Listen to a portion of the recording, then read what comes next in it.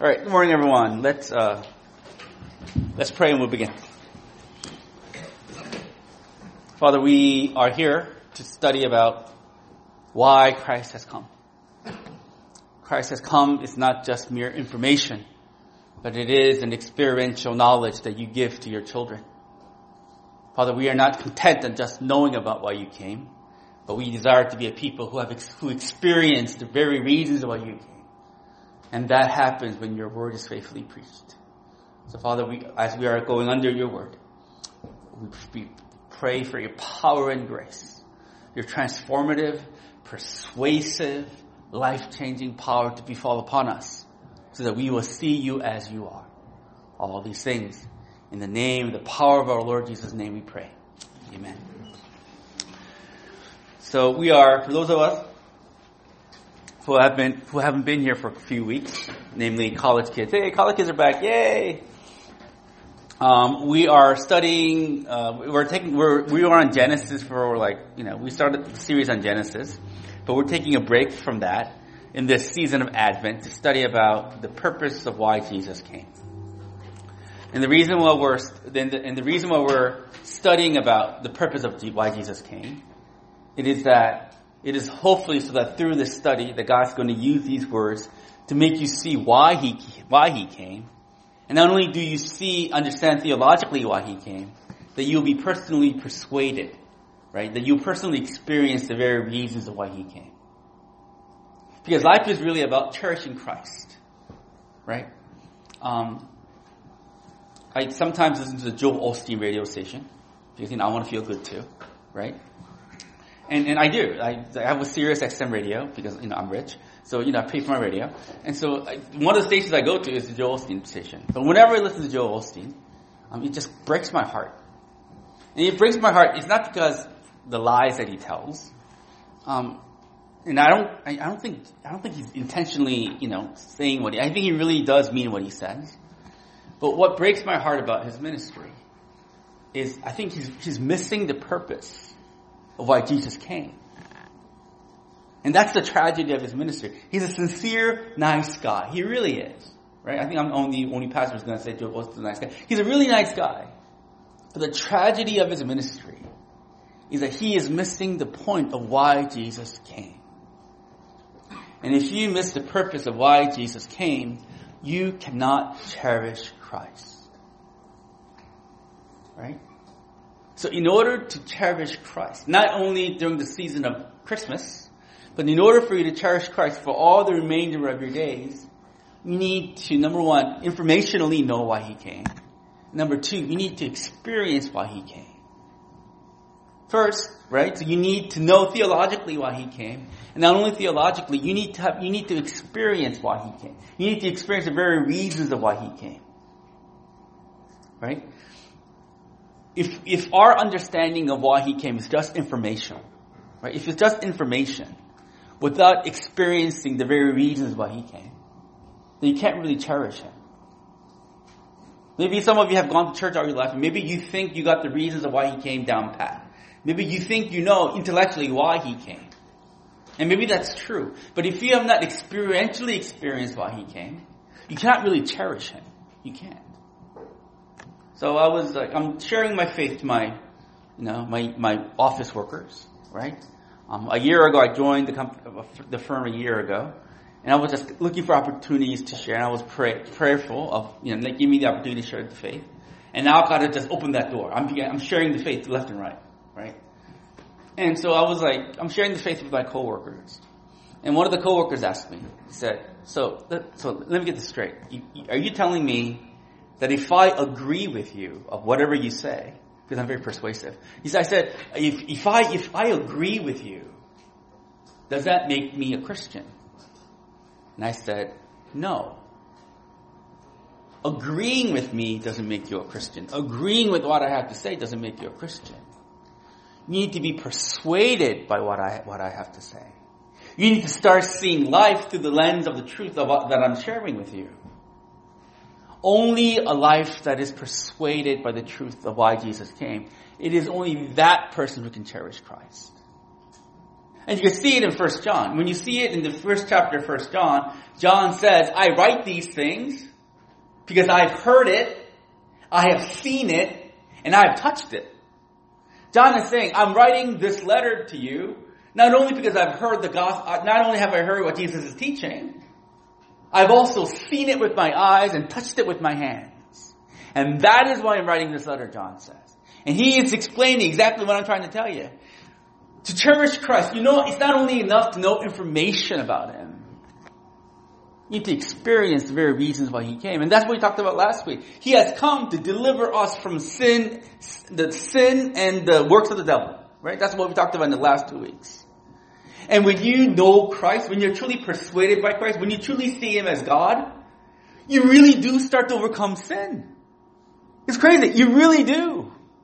When you start worshiping Him, the problems that seem so overwhelmingly, the issues and the problems that you thought you were trapped under, they slowly start to go away.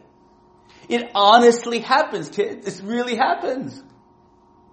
Him delivering you over your sins is not just a theory. It is a reality. I went to the Centerville small group. God bless that group. My favorite group, perhaps. Right? I always say that to every small group. It was such a great small group. Right? And we were sharing how God is delivering. Right? The pastor who did a wonderful job leading says, how has God delivered you from your sins? A couple of them you shared. And how you used to be this way, but God is slowly delivering you out of that mindset. And that's true. Why? Because they're experiencing why Jesus came. Which is to deliver you from the power of sin. Is that your experience? If it is, you're experiencing it because Christ is doing what He said He would do. Cherishing Christ is not only informational knowledge, it is experiential knowledge. But you can't really cherish Christ just by experience. You need information. You need the Bible to tell you, to interpret what the experience that you're experiencing. Look, people tell me all the experiences that they have. They tell me about the dreams that they dreamt. They tell me about the demons they overthrew. They tell me about the miraculous healings that they have. They tell me about all these supernatural things. And when I listen to them, I go, hey, good for you. Praise God, right? But I'm here to say, because I'm almost 50, I'm here to say, if your Christianity is only about experience, and you don't know the knowledge of why God came, experience itself will not make you cherish Christ. If it's just experience without knowledge of the Word of God, you have a very strange idea why Jesus came. One of my best friends, he's all about busting ghosts. Busting ghosts all the time. I go, why are you so obsessed about busting ghosts? Because I've experienced ghost busting. Okay? But to him, the knowledge of the Bible is secondary. Busting ghosts is a primary. I told him, Jesus has not called you to bust ghosts. Right? If it's just experience and not true theological knowledge, you can't cherish Christ. Truly experiencing, valuing Christ is both. You need experiential knowledge and also theological knowledge. And that is why He came. And that is why we're studying this. We're here to study why He came. In the last 2 weeks we studied about the fact that He came to destroy sin, and He has come to destroy the works of the devil. Those are really good sermons, by the way, I must say. As I'm preaching it, I go, man, this is really good. So they're all recorded in Apple, iTunes, and where are we at? Spotify? I don't know where we're at. And he'll graciously upload the sermons to our Facebook page. I'm everywhere, basically. Makes me uncomfortable. But if you missed the couple of two sermons, go listen. It's really good, I must say. So what we're going to talk about today is Jesus. One of the main purpose that Jesus has come. He has come to make us children of God. He's not only come to destroy the works of the devil. He's not only come to destroy the power of sin. He has come to make us children of God. And we're only really going to study verse 1. How long can the sermon be if I'm only studying verse 1? Right? Right? Sean Kim knows. Let's see what John says. Verse 1. See what kind of love the Father has given us, that we should be called children of God. And so we are. I wish you could understand, truly get the emotional expression that John is using when he's writing this verse. He's not saying, oh, okay, see what great love the Father has, that we're called children of God. Yeah, that's what we are. He's not saying it like that. He's saying, see what great love the Father, the NIV says, has lavished on us. That we should be called children of God. Exclamation point, NIV. And so that is what we are. John is saying in verse 1, the greatest love that God has ever given us is making us, the greatest love He has shown us, is making us, calling us His children. The word see, the King James Version uses the word behold, see and behold. Like the word, the most common, I think the most similar way to express that with our modern language. The word see and behold. He's saying, wow. Wow. See what great love the Father has lavished on us by making us, by calling us the children of God. He is amazed by this truth. He is just geeking out over this truth. Like the nerds geek out about Super Smash Bros. Premium. I don't know what that is, but they're geeking out about it. More so than that, he is just mind blown. What great love the Father has for us by calling us the children of God. Have you ever felt that way? Of being called a child of God? Do you know what John is talking about? When he says, amazing that we are called the children of God. Have you ever experienced that? Or is your experience being called child of God? Yeah, I'm a child of God. What is it? Look, what is the best gift that you have ever gotten? Right? For me, I think I shared it before. 1980, I was 9 years old? Christmas morning, right? My father got me the Millennium Falcon Star Wars, like this big Millennium Falcon. Like, you know the Millennium Falcon is a spaceship, right? You can put like characters in there. There's a little chess piece in there. There's a little cockpit where Han Solo and Chewbacca can fit, right? It's amazing. And when I opened that gift on Christmas morning, I went, wow. I received many gifts from that moment on, but that's the best gift of my life. Don't tell my wife this. But that is the best gift of my wife. My children are okay, but that is the best gift of my life. It is so amazing. Then there are also the gifts that I got, where you open up and you go, oh, that's nice. You know, it can be socks. Like one year, for my birthday, my wife got me that bag, my man purse right there.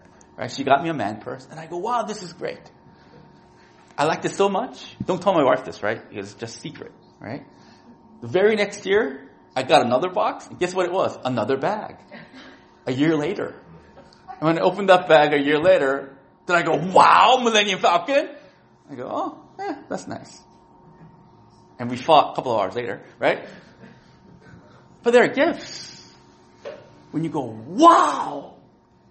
And there are gifts. And you go,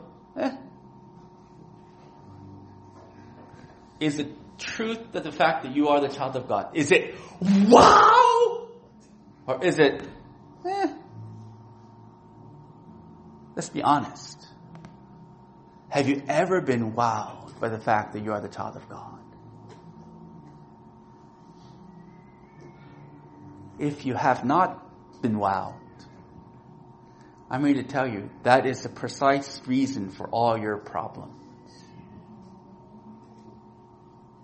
I don't know what you're going through. I don't know what your issues are. Maybe it be unemployment. Maybe it is, I don't know, not having a relationship. Maybe, I don't know what your relationship is. But I'm telling you, the very core issue of the thing that you're going through is not the thing that you're lacking. But it's because you don't know how great it is to be called a child of God. That's the number one problem. So, example. I think I shared this example before. So there was this it's not my example, it's Tim Keller's example. He said so there was this middle school girl, and high school, 9th, 10th grade. I don't know how old she is. And then there was this school dance, right? Homecoming dance when you're 9th grade. And she really was hoping that Billy would ask her out, right? Billy's so cute, freckles, right? Pre-transformer voice, hello, right? They're so cute, hello. You want to go out with me, right? Right? They're so cute. And she thought Billy was all that, right? Freckle-faced Billy with a changing voice was the love of her life, she says. And young Billy, that jerk, didn't ask her out for homecoming. And she was distraught, upset, crying. And she was a churchgoer. She was a Christian, supposedly.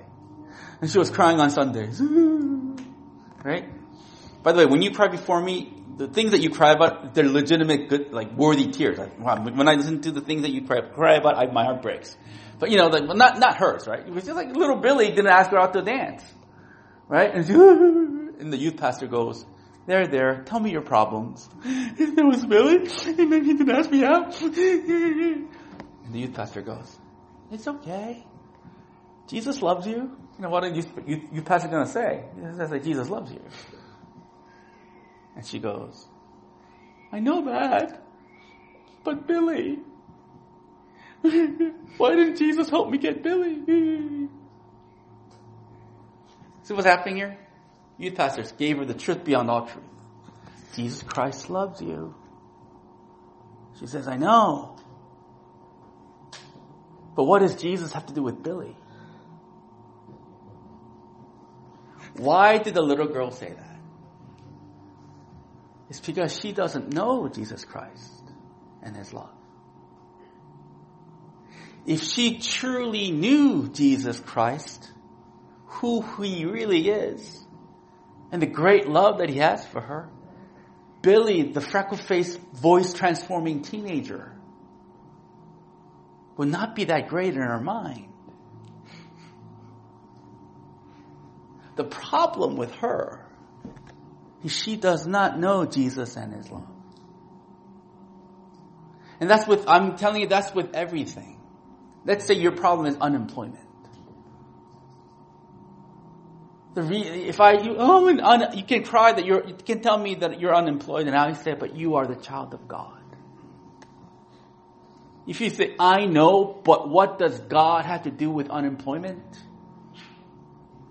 That shows you really don't know who God is. And you really don't know what it means to be His child. Because if you knew what it means to be the child of God, if you are excited as John is excited about this truth, nothing else really matters. Everything will have its proper perspective. It is because you don't have perspective. These little issues of life overwhelms you. John says in verse 1, the world does not know us because it does not know God. He's saying the children of the people of the world are not the children of God because they do not know God. He's saying being a child of God means having a personal knowledge of Him, of God. If you are truly the child of God, you will have a personal knowledge of who He is. The world does not have a personal knowledge of who He is. Therefore, they are not the children of God. Can you see that?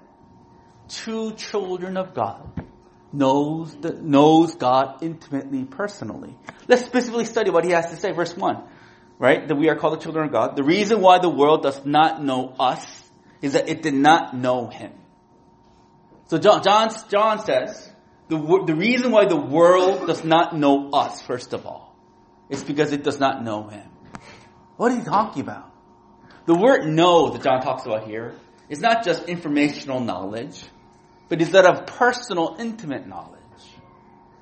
The people, unbelievers of your life, may have a factual knowledge about who you are, right? They'll know that you're Asian predominantly, or, if you're Sean, right? Viking, right? Or, right? And then, you have certain information of where you went to college, whether you're married, how many kids you have, right? You may like similar entertainment stuff, right? They may have similar factual knowledge about you.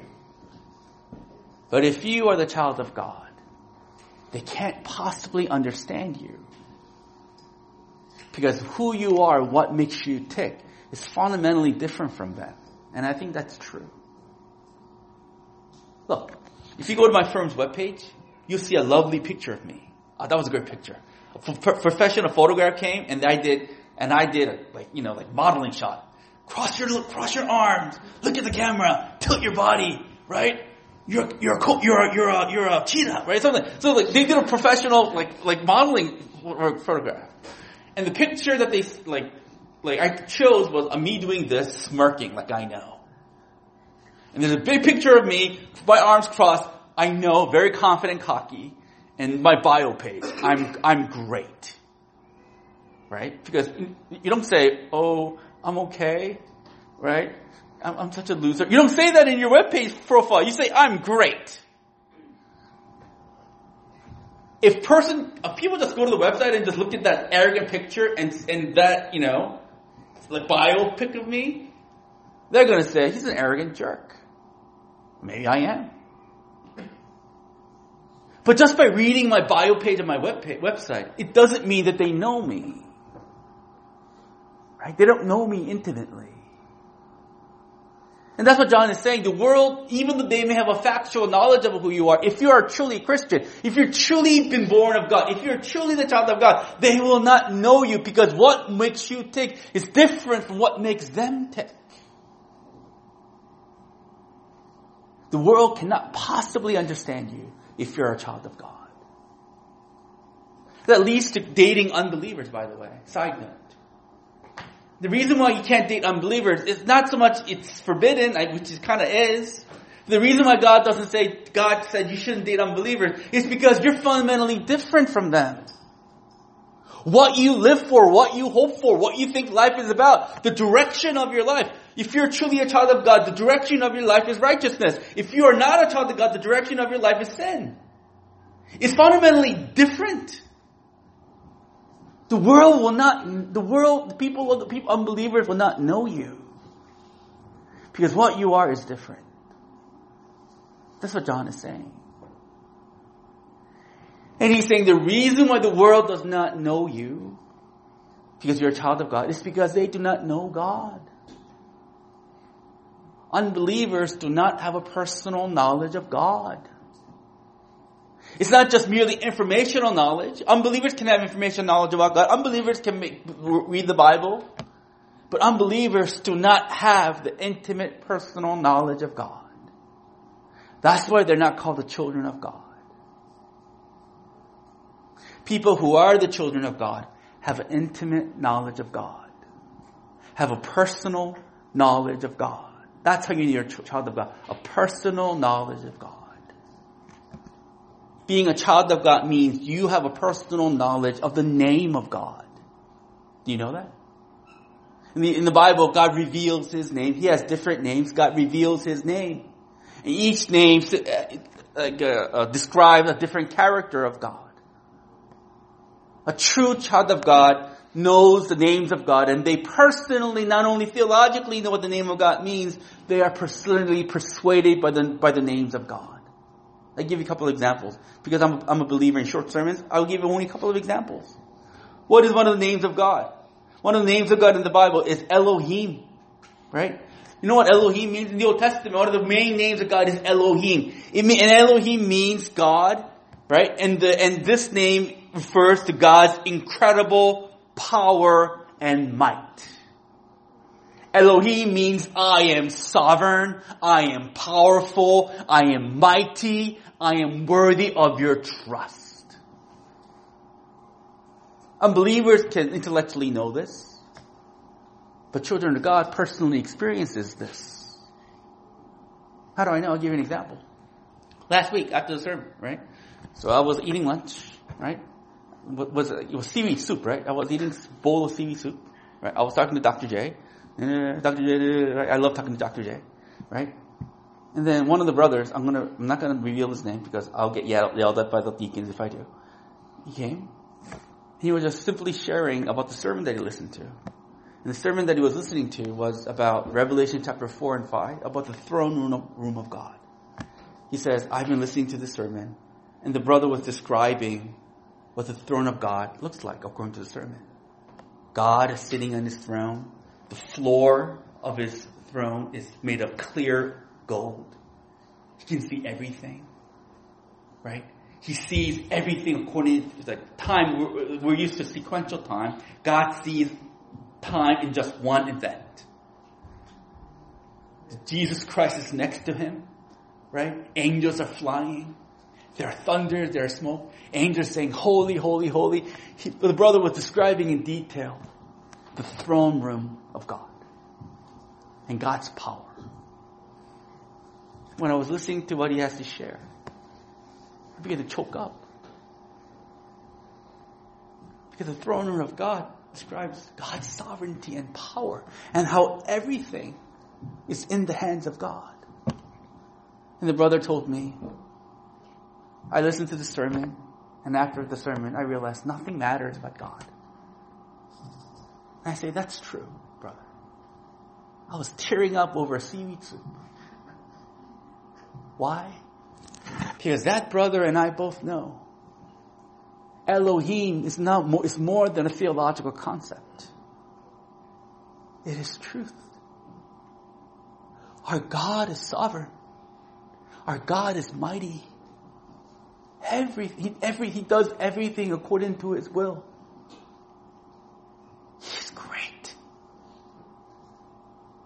Children of God know this truth by heart. And when you see the mighty power of God, and when you look at everything else in your life through the lens of his might, your problems will begin to have perspective. How do I know? Something happened to my dad this week, and it's not good what my dad is going through. And my dad is my poor dad. And so I called my mom and I said, Mom, are you okay? And she says, it's not God's timing yet. The only comfort in my mom's heart in this ordeal that she's going through is she knows that my dad's life is in the hands of God because God is mighty and sovereign. And that is the only thing that could ever encourage her. Elohim is not just a concept. It is a personal knowledge of the children of God. And if it is the personal knowledge of the power of God, what will bother you? Right? If you know all things are in his hands, what can possibly bother you? Another name of God. Jehovah Jireh. The Lord provides. Right? The Lord is the Lord who provides for his people. How do we know? He provided Jesus Christ to rescue us from our sins. Like I said last week, the reason why Jesus went on the cross is he took the power and the consequence of sin with him on the cross. The thing that chains us and binds us, the thing that we cannot escape, the power of sin, he takes it on the cross. And when God kills him, he kills the sin that he embraces. He kills our sin that he embraces. And because he did, we are set free from the power of sin. Example I can give you, little sidetrack. Harry Potter, you know Harry Potter? Right? You know how Harry Potter can kill Voldemort in the end? How did he do it? You guys don't know? Harry Potter had Voldemort in him. Harry Potter was a Horcrux, right? He had the spirit of Voldemort in him. Books 1 through 6, as long as they are, it's really about Voldemort's influence on Harry Potter. Because the spirit of Voldemort lived within him. Right? Because when Voldemort tried to kill his mom, something happened, and the spirit of Voldemort inadvertently went in him. But when Voldemort kills Harry, he kills the whole crux. Right? He kills the dominant power of himself in Harry. And when Harry is alive again, the influence of Voldemort is gone. That's very geeky, by the way. The reason why people of God can live righteously is because Jesus Christ has took our sin on the cross, and when God destroyed it, He destroyed the power of sin over our lives. Therefore, we become righteous. That's Jehovah Jireh, God providing for us, but rescuing us from our sins. Paul's argument in Romans chapter 12 is this: if Jesus Christ has done this for you, if God has given up His Son for you, if God has sacrificed His Son for you, will He not give you all things? If God has given you Jesus Christ, if He has truly died for you, if God has given His Son for you so that you will live, what will He not also give you? Is He going to give you His Son and not give you the good things? Rubbish! If God gave you Jesus Christ, He will give you everything that is good for you. Isn't that true? Including the bad stuff is good for you. It is. I have a sister here who's been unemployed for over a year, a long time. And so part of me says, oh God, come on, how long? I've been praying for this person for 12 months. Come on, hurry it up. And God gave her this job. As much as I'm happy that she got the job, I'm more happy because during that wait, God gave life in her. Though the wait was long, through the wait, true faith has started to take root in her. Unemployment was good for her. What He gives you is good for you because He's Jehovah Jireh. He provides. A child of God truly knows this. The child of God knows the name of God. A child of God is personally persuaded by the name of God. It is not just theological knowledge. It is everything. It is how that person sees everything. The world cannot know the personal name of God because they are not the children of God. Only the children of God knows His name. Do you know the name of God? Do you see Him like this? Maybe the reason why the truth that you are the child of God is rather than wow. It's because you don't know His name. I don't want to be mean, but perhaps that's the problem. Maybe the fact that God is Elohim, that God is Jehovah Jireh, that God is Yahweh, maybe all these names are meaningless to you. Because you don't know. It is natural for you not to know. Because that's the condition that we're born with. All of us. Once in our life, one way that before the grace of God happened to us, all of us are born ignorant of God. The only way that we can become children of God is if He calls us His children. That's what verse 1 says, right? He says, see what love the Father has given to us, that we should be called children of God. Why does John say we are called children of God? He doesn't say we are children of God. He doesn't say that. He says we are called children of God. Why? Because I think the thing that he's trying to get is, it is not a natural thing for us to be children of God.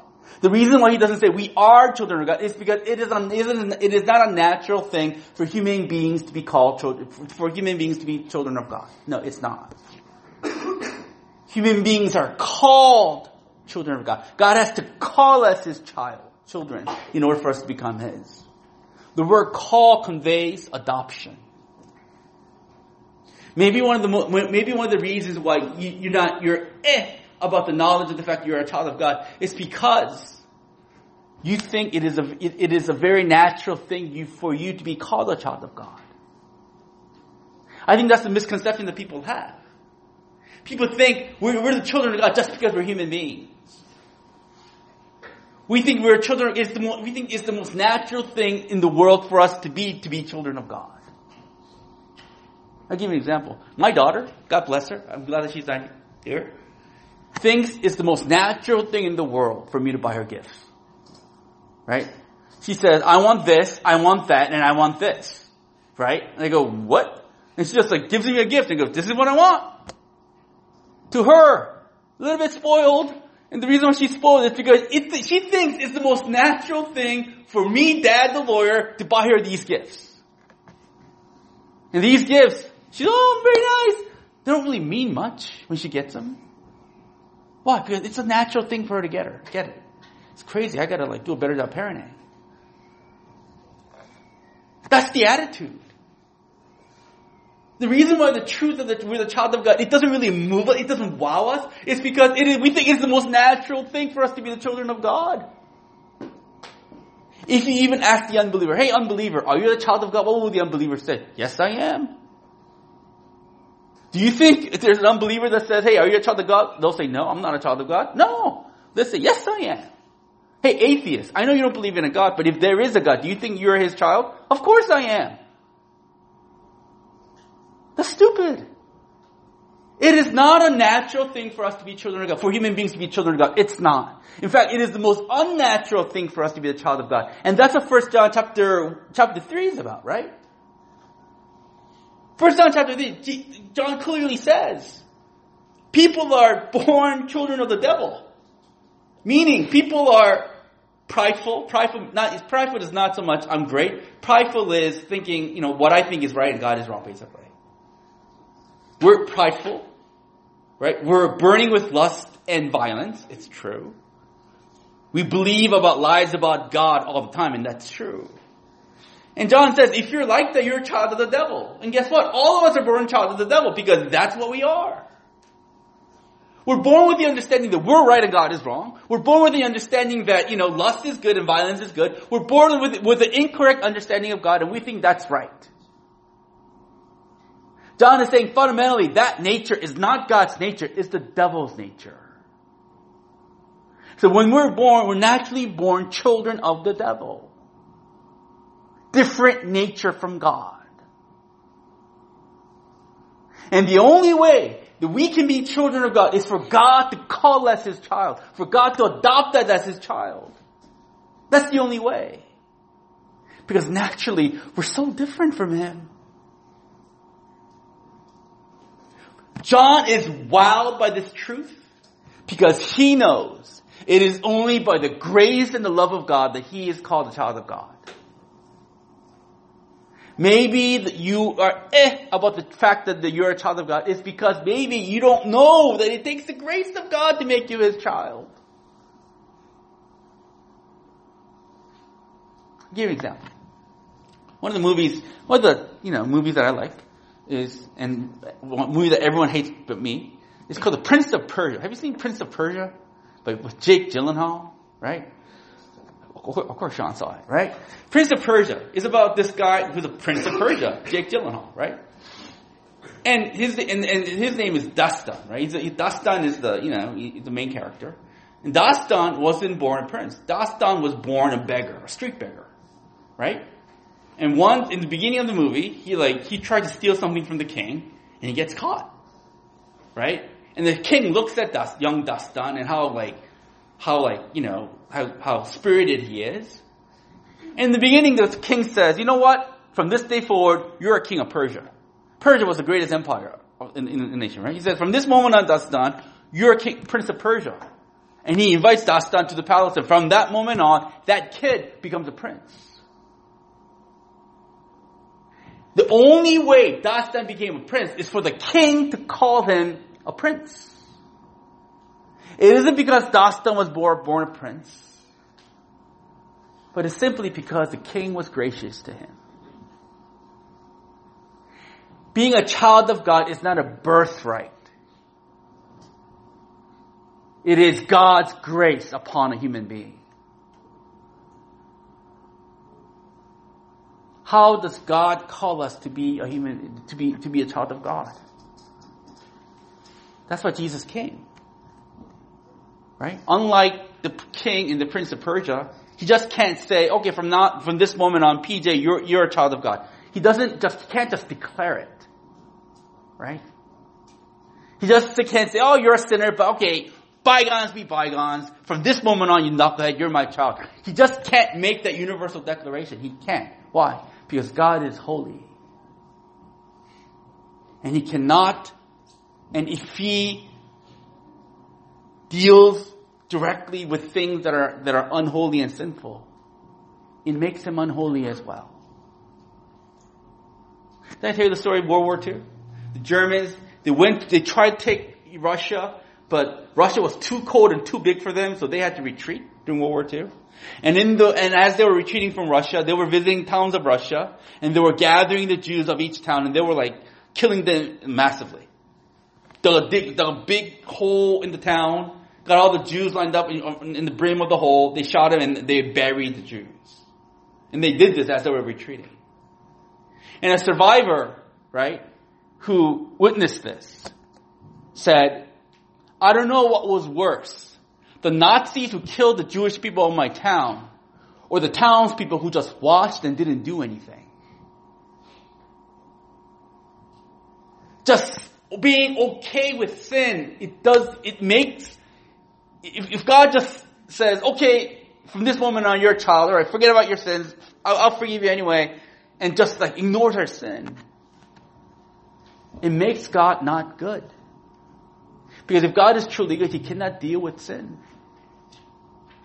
So in order for us to be righteous, in order for us to be a child of God, a price has to be paid.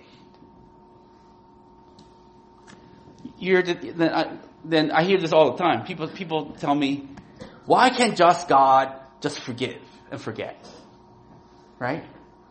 Why is this all like Jesus' business? Why can't he just forgive and forget? Why is he so hung up on this thing? The thing that I'm going to tell you is this.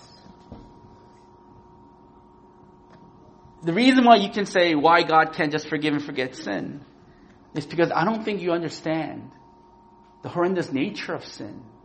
I'll give you an example. Let's say you're married, and let's say your spouse cheats on you. Right? And after she cheats on you, she comes to you and says, you know what? I'm sorry. Can you just forgive me? Are you an unforgiving person if you can't? She said, you know what? I slept around. I was a mistake. Just forget it. I'm still your wife. Forget it. Let's just move on.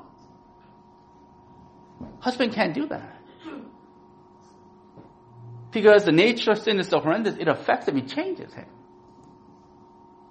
He just can't forget it. There are sins that we do that just can't be forgotten and forgiven. Because there are costs. You see. Another example, I have a friend. He killed a kid.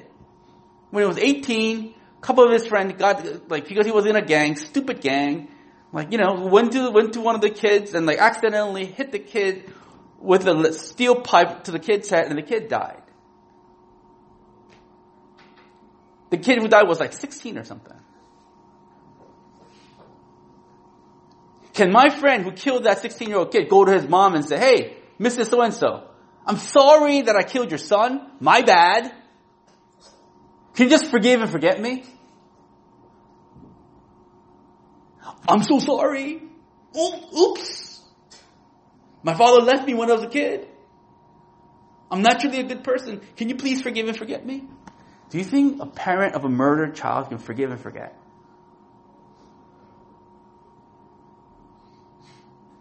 That is why God cannot just simply call us righteous. In order for it to call us righteous, the penalty of sin has to be dealt with. You may not be cognizant of it, you may not be conscious of it, but there are things that we do and say and have done that are so horrendous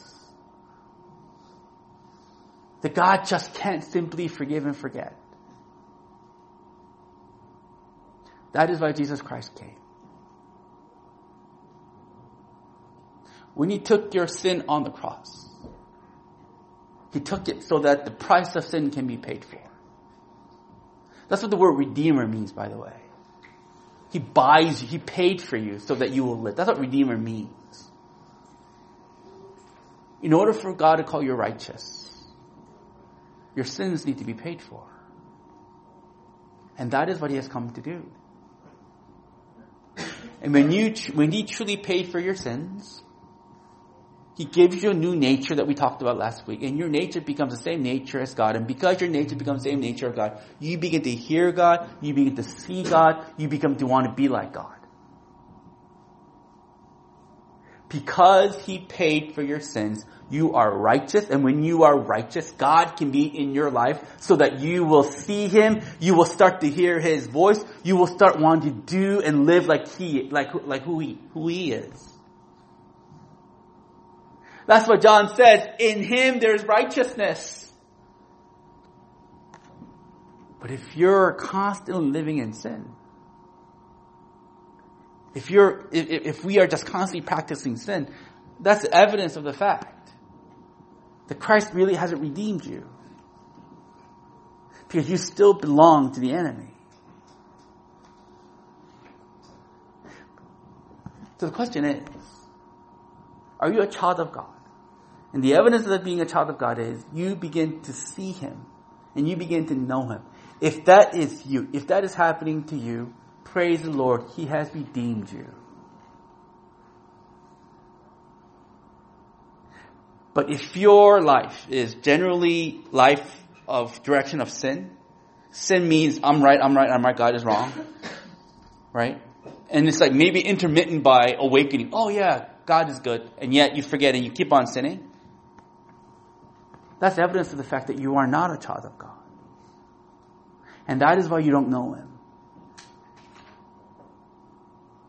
But Jesus Christ has come to change that.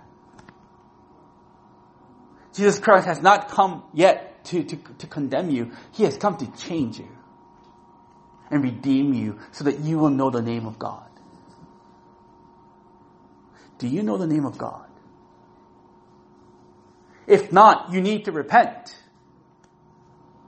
You need to stop hiding from this understanding that you think you're a child of God because you're a natural human being. No. Don't think that way. Honestly, are you a child of God because you know Him? If not, you need to repent and cry out to Jesus Christ. Pray. Let me know you through your word. You know what? He really does change you. He really does redeem you. Before it's too late, you need to be redeemed. Last point before we close. Very short point. What is burdening my heart these days? Is I think God's calling us to evangelize. I think 2019, we have to start reaching out to our neighbors. Right? And I think that's what the ministry leaders talked about last week. Should we make an evangelism team or something? And I said no. Because evangelism has to flow out from people who know God. If you don't know God, you can't evangelize. I'm really sorry you can't. It's not enough to give someone a Bible tract and says, believe this. No. It is a person who's persuaded by who God is. That is the effective evangelist. I'm here to say, if you want to be an effective evangelist, you need to be able to see God. You need to be able to be called children of God. Ask God to make you His child through His word, through the power of His Holy Spirit. So that God can use you to evangelize, to bring other lost people to Himself. Let us pray.